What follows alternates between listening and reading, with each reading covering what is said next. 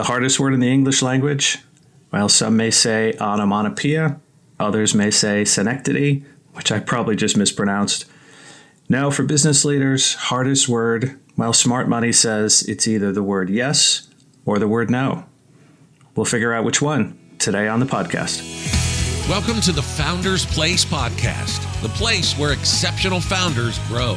Now here's your host, Todd Wilms. Hello, welcome to the podcast. You know, as a founder, we find that most founders actually try and do things themselves. This sort of bootstrapped mentality, do it on a shoestring, do it on a dime, get it done by myself.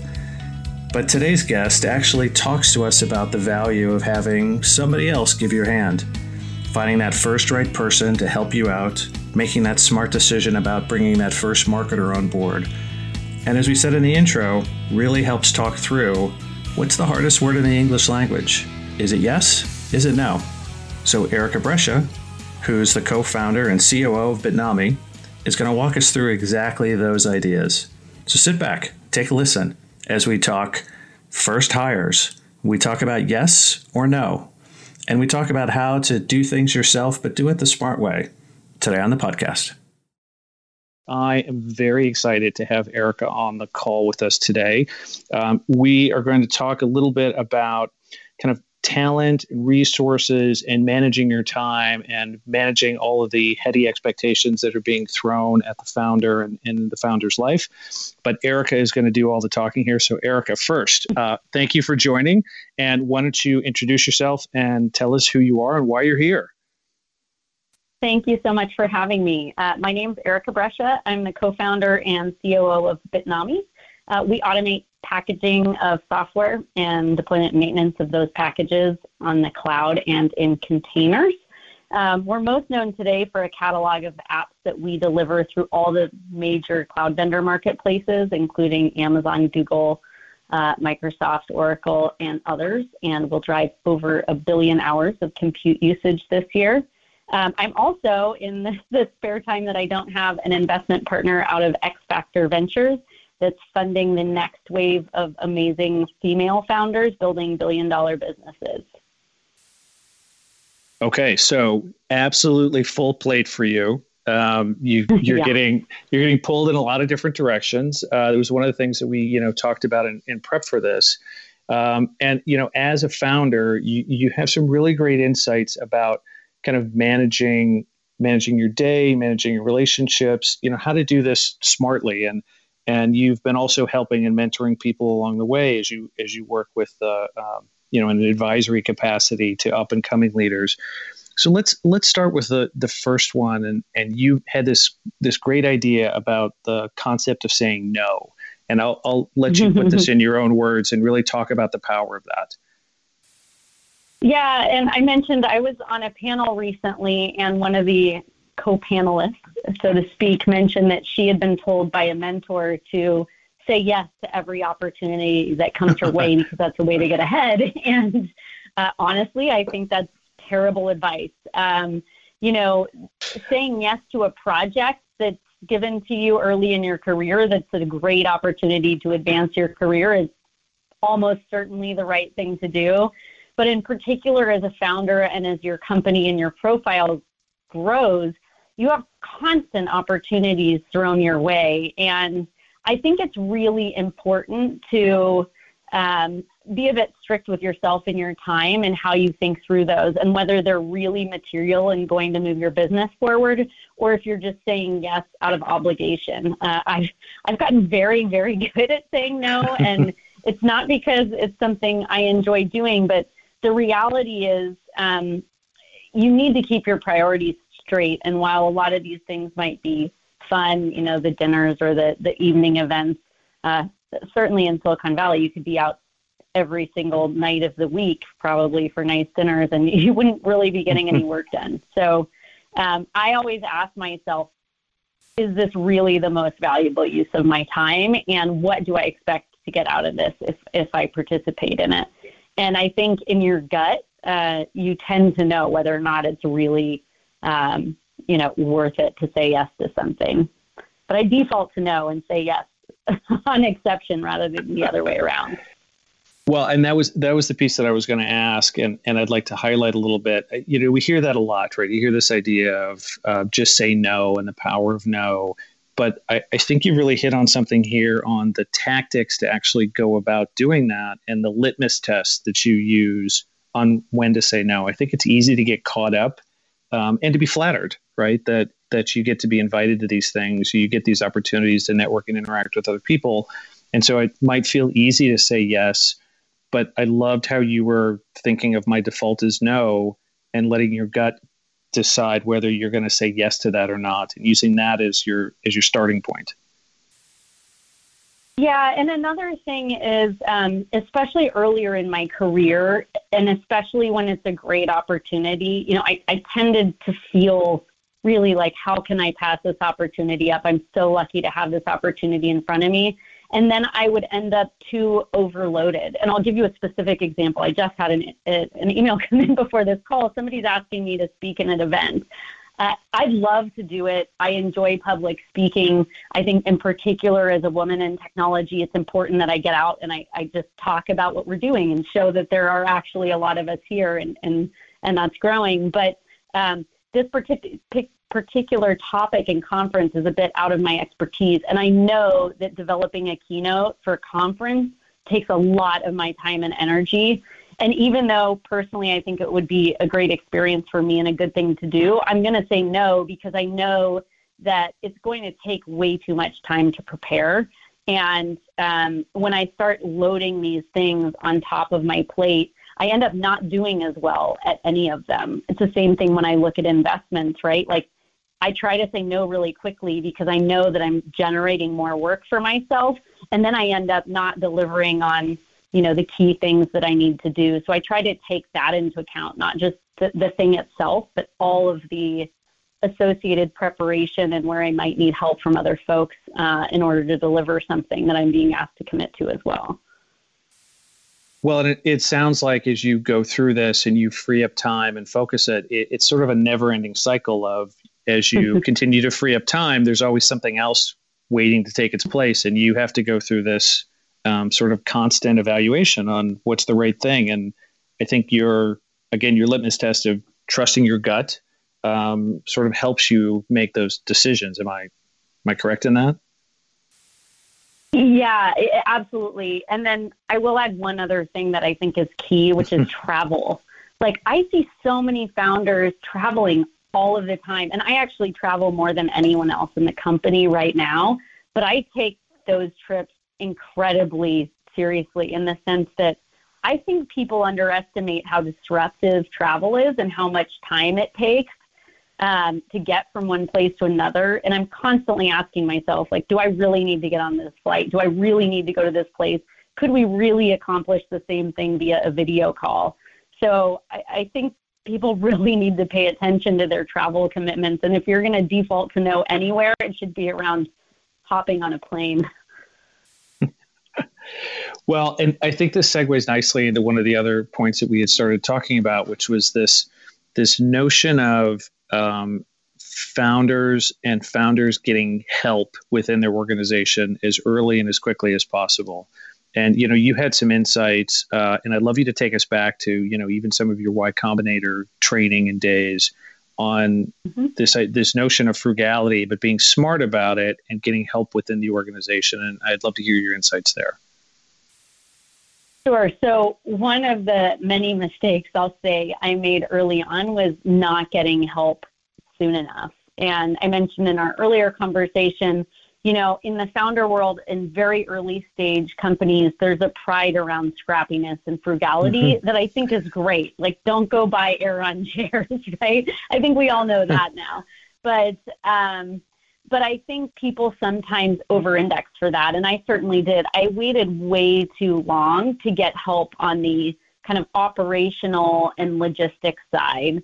And I didn't realize until I finally brought someone on to help with that how much of my time I spent doing things like scheduling meetings, booking travel, rescheduling meetings if something came up, taking care of basic office operational stuff or low-level marketing logistics stuff.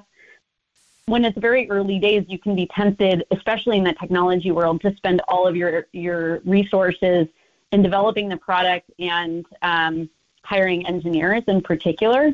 And I think it's really key to recognize how valuable your time is in those early days and take advantage about how you can get the most, or take note of how you can get the most leverage out of it. So I've encouraged a lot of the founders that I've worked with when they're thinking about how to build their teams out when they get their first round of funding in, I've encouraged them to look for someone on the operations support side, usually either an executive assistant or an office manager, depending on whether or not they have a space. We use a hybrid of both. Somebody runs the office and is my EA, and they can get both of those jobs done at the same time, partly because we have a lot of offices and this person only manages one of them. But I think that's really a key. Like, I know people say you should do every job to taking out the trash, but I just don't believe that that's true. As soon as I got help, I became a lot more effective in getting things done that actually moved the business forward. And do you find as a founder, is there any angst about sort of turning over some of those responsibilities and letting somebody help you? Is it harder to do than it sounds?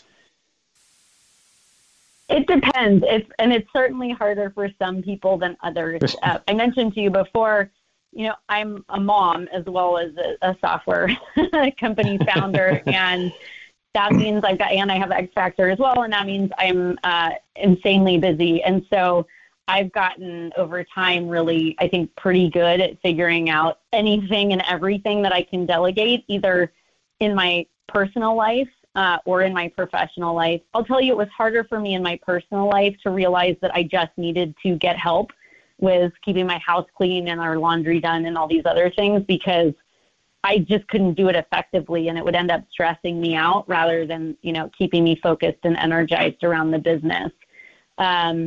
So, getting back to your original question, I would say it took me a little bit of time. It's taken my co-founder quite a bit longer to get used to having somebody else do that stuff. And it's natural, I think, to feel a little guilty, particularly when it's not fun work that you're passing off. When, everyone we hire, I believe, is truly exceptional and fantastic at whatever they're doing. And I feel bad asking them to, kind of fold T-shirts or whatever it might be. But I think over time you start to see how powerful it is when you get someone really great that you can trust that can take that stuff off their plate. And there are a lot of people who delight in being able to empower the office and the team in that way. So, I think it is hard to get used to passing things off. But if you want to be a successful leader, I don't think you have a choice. Like, you have to get good at that, or you're just never going to be able to contribute in the optimal way to the company.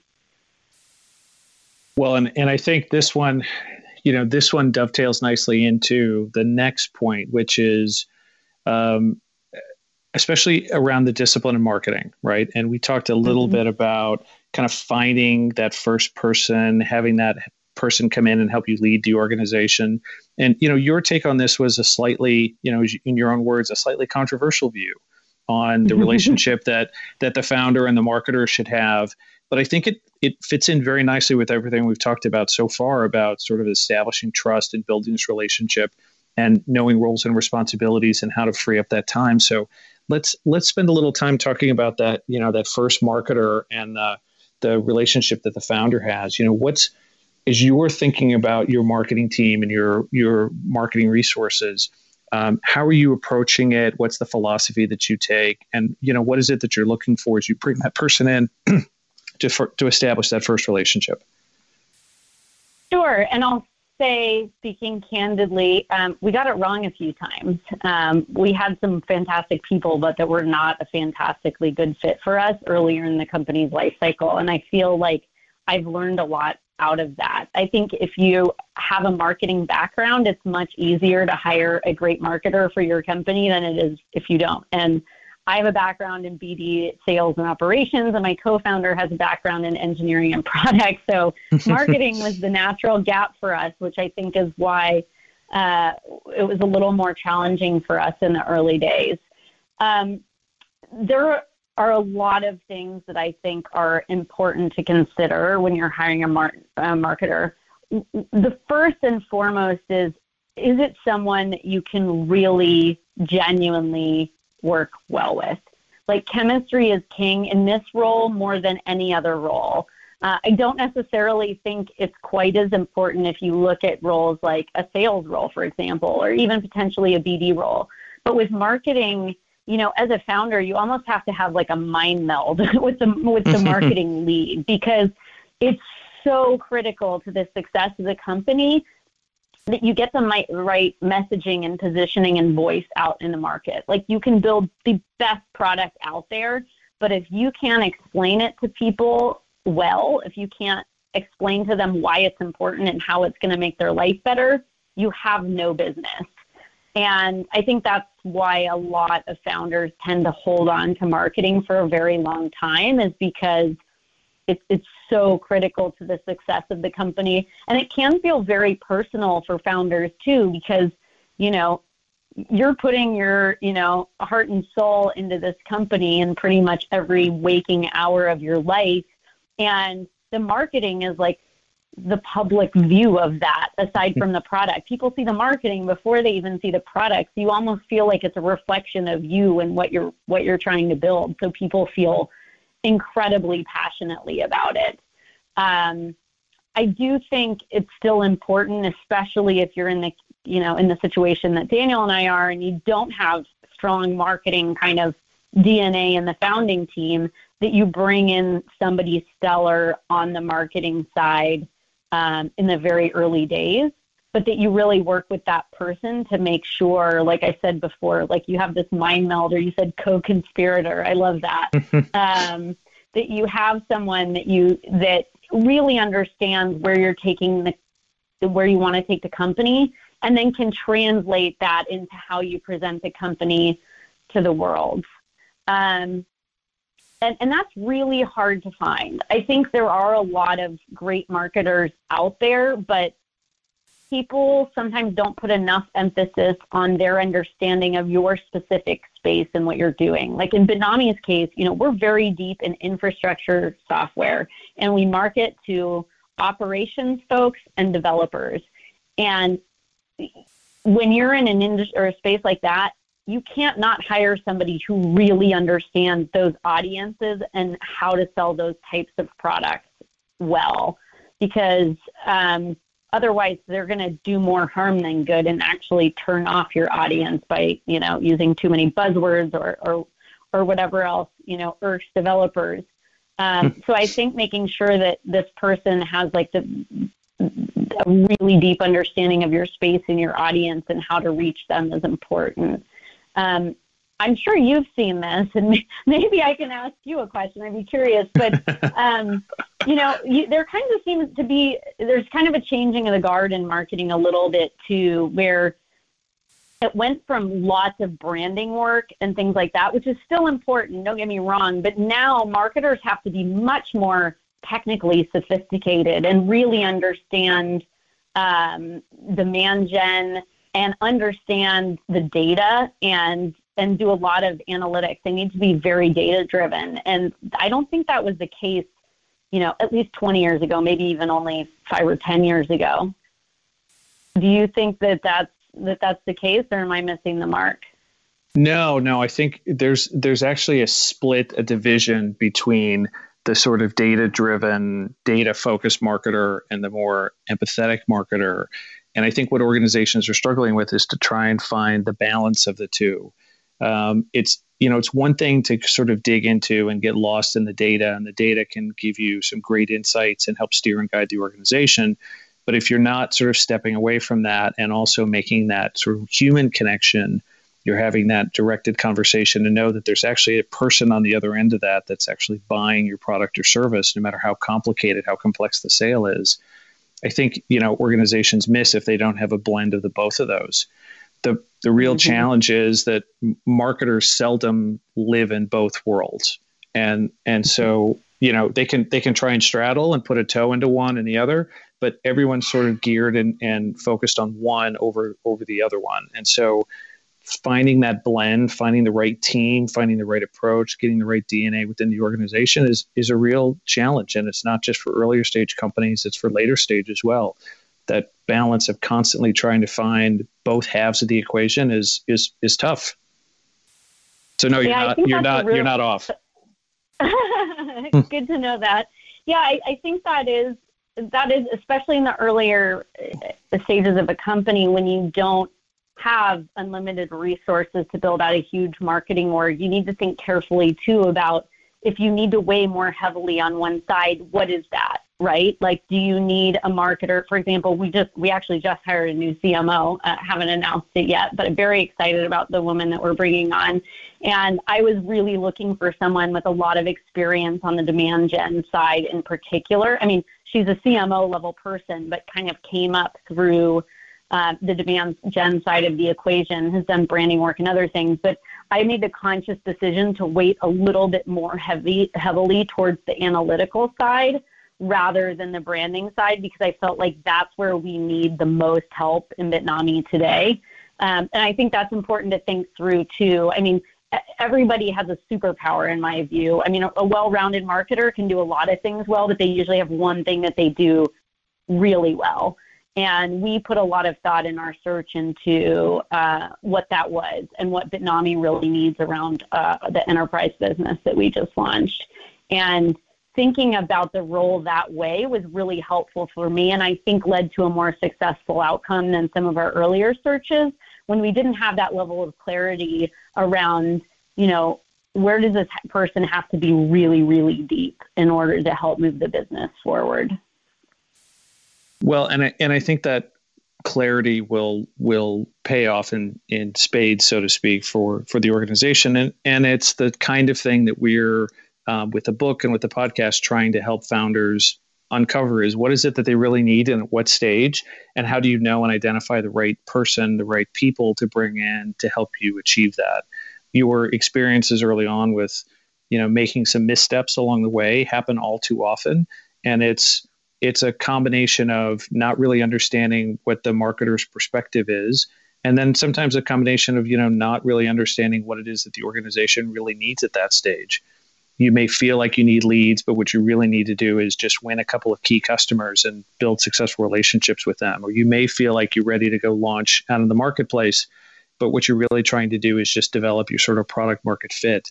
And knowing where you are at those stages is a real challenge. And, I think there's some good opportunities for founders to continue to grow and to learn. And there's some good opportunities for marketers to go along and learn with them. And that's what we're trying to do here is just help bridge those gaps.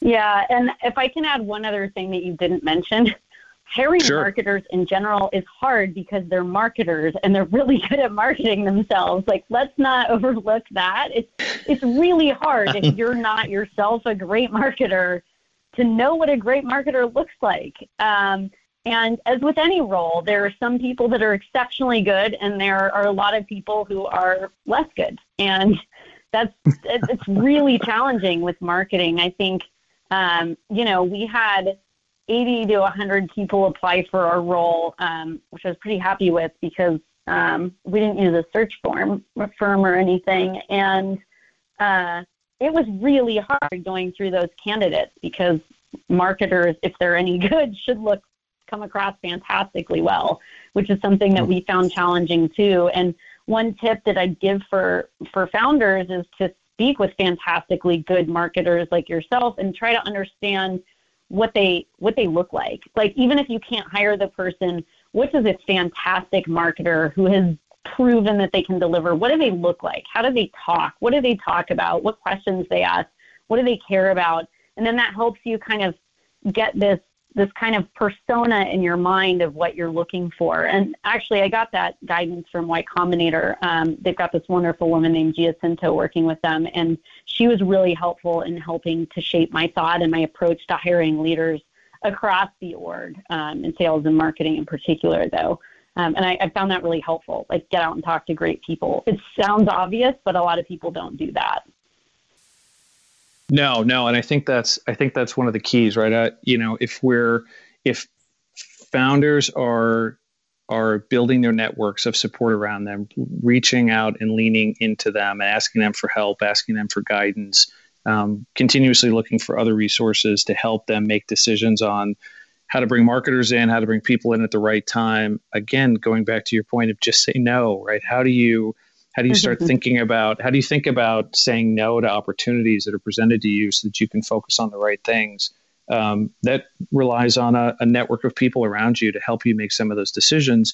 And in part, being able to listen to podcasts like this and listen to interviews like you, where you can call that out and be really explicit and say, look, my time's valuable and here's how I use it and here's how I think about it. It's a commodity. Mm-hmm. Yep, absolutely. Perfect. Well, listen, Erica, the 20, 25 minutes or so for this goes by really, really fast. And I know just knowing how you and I are, we could talk for a really long time. But I did want to give you the opportunity. Was there anything that we talked about in these sort of general ideas that we missed, or any sort of last tidbits that you want to to give to the founders and the marketers that work with them before we hop off the call? Oh boy, there's so many things I could say. I think the most important thing is, surround yourself with great people inside and outside of the company, and don't be afraid to ask for help. We've had some spectacularly brilliant and successful people, offer their time to us, whether they're in an official advisory capacity or not to the company. And I think in the early days too, we knew these people's time was so valuable that we didn't really want to impose on them to ask for questions or help or things that we thought should probably be obvious to us, but we were having a hard time getting our heads around. So, if I can give one piece of advice, it would be, there are a lot of people who have done well, who take great delight in giving back, as long as you're really busting your ass to make your company successful, right? If you're treating it like a pleasure cruise, they're going to be less likely to want to help you. But if you're really, you've got grit and drive and you're working hard, people like to help and they like to get to be involved in helping, fledgling companies get off the ground and be successful. I know I spend a lot of my time with other founders because I find it really rewarding, selfishly, right? I like to pass on some of the things that I've learned. So, find great folks and don't be shy about asking for help. Yeah, that's one. On the flip side, I'm often and sometimes surprised by how many times the offer is not taken up on. That marketers and people that I know in my network have offered to help with organizations, and it's just never activated on. And it doesn't mean it's always a great fit, but I do think there's something to a hesitancy to ask for help, and the opportunity to have some really great people support you and work in your networks to help you when when they're willing to do it. It just is a question of holding out your hand and asking for help. Yeah, and I would say, do so with specific intent too. What I do find a bit annoying is when people are just like, I'd like to get to know you. Can we grab a coffee? It's like, I want to help you, but I'm probably going to say no. Unless somebody I know and trust asks me to help you, I'm not going to take that meeting. But if you say, hey, Erica, I read about this specific thing you did. I have a specific question about this. I need help with this. Like a founder emailed me yesterday. I'm thinking about raising my first round. You have a few quick tips. Happy to reply to that, right? But have a specific purpose and come prepared, and then send a thank you note. Just send a thank you note. So many people don't do that these days. It can be an email, but thank people. I think manners are not dead, and then you'll get a lot more goodwill and help to come. But yeah, you do ask for help, but also be specific, come prepared, and be respectful of people's time and appreciative of it when they give it to you. And then you'll get a lot more help flowing your way. Awesome. All right. Sage advice. Erica, thank you so much for hopping on the call today. Very much appreciated. Best of luck with the new hire, the new CMO, and for the company for the remainder of the year and forward. So thanks for hopping on. I really appreciate it. Thanks so much. This was fun. Well, that was so great. I love listening to Erica talk. She has such a great turn of phrase. She's so pragmatic and smart and spot on about the things that she's learned along the way as being a founder and how she's really taking the idea of saying no to heart. If you'd like to follow Erica, you can do so. On Twitter, she's Erica Brescia, and on LinkedIn, E. Brescia. If you want to follow her on the website, it's bitnami.com. For insights and more, exactly like we talked on the podcast today, you can find them in the book, Beyond Product. That's Beyond Product. And if you'd like to, keep listening to the podcast, you can subscribe and follow us on foundersplace.co. That's foundersplace.co, a place where exceptional founders grow. Thanks for listening. Look forward to talking to you next time. You've been listening to the Founders Place podcast, the place where exceptional founders grow. For past episodes, blogs, and more, visit us at foundersplace.co. That's foundersplace.co. And thanks for listening to the Founders Place podcast, the place where exceptional founders grow.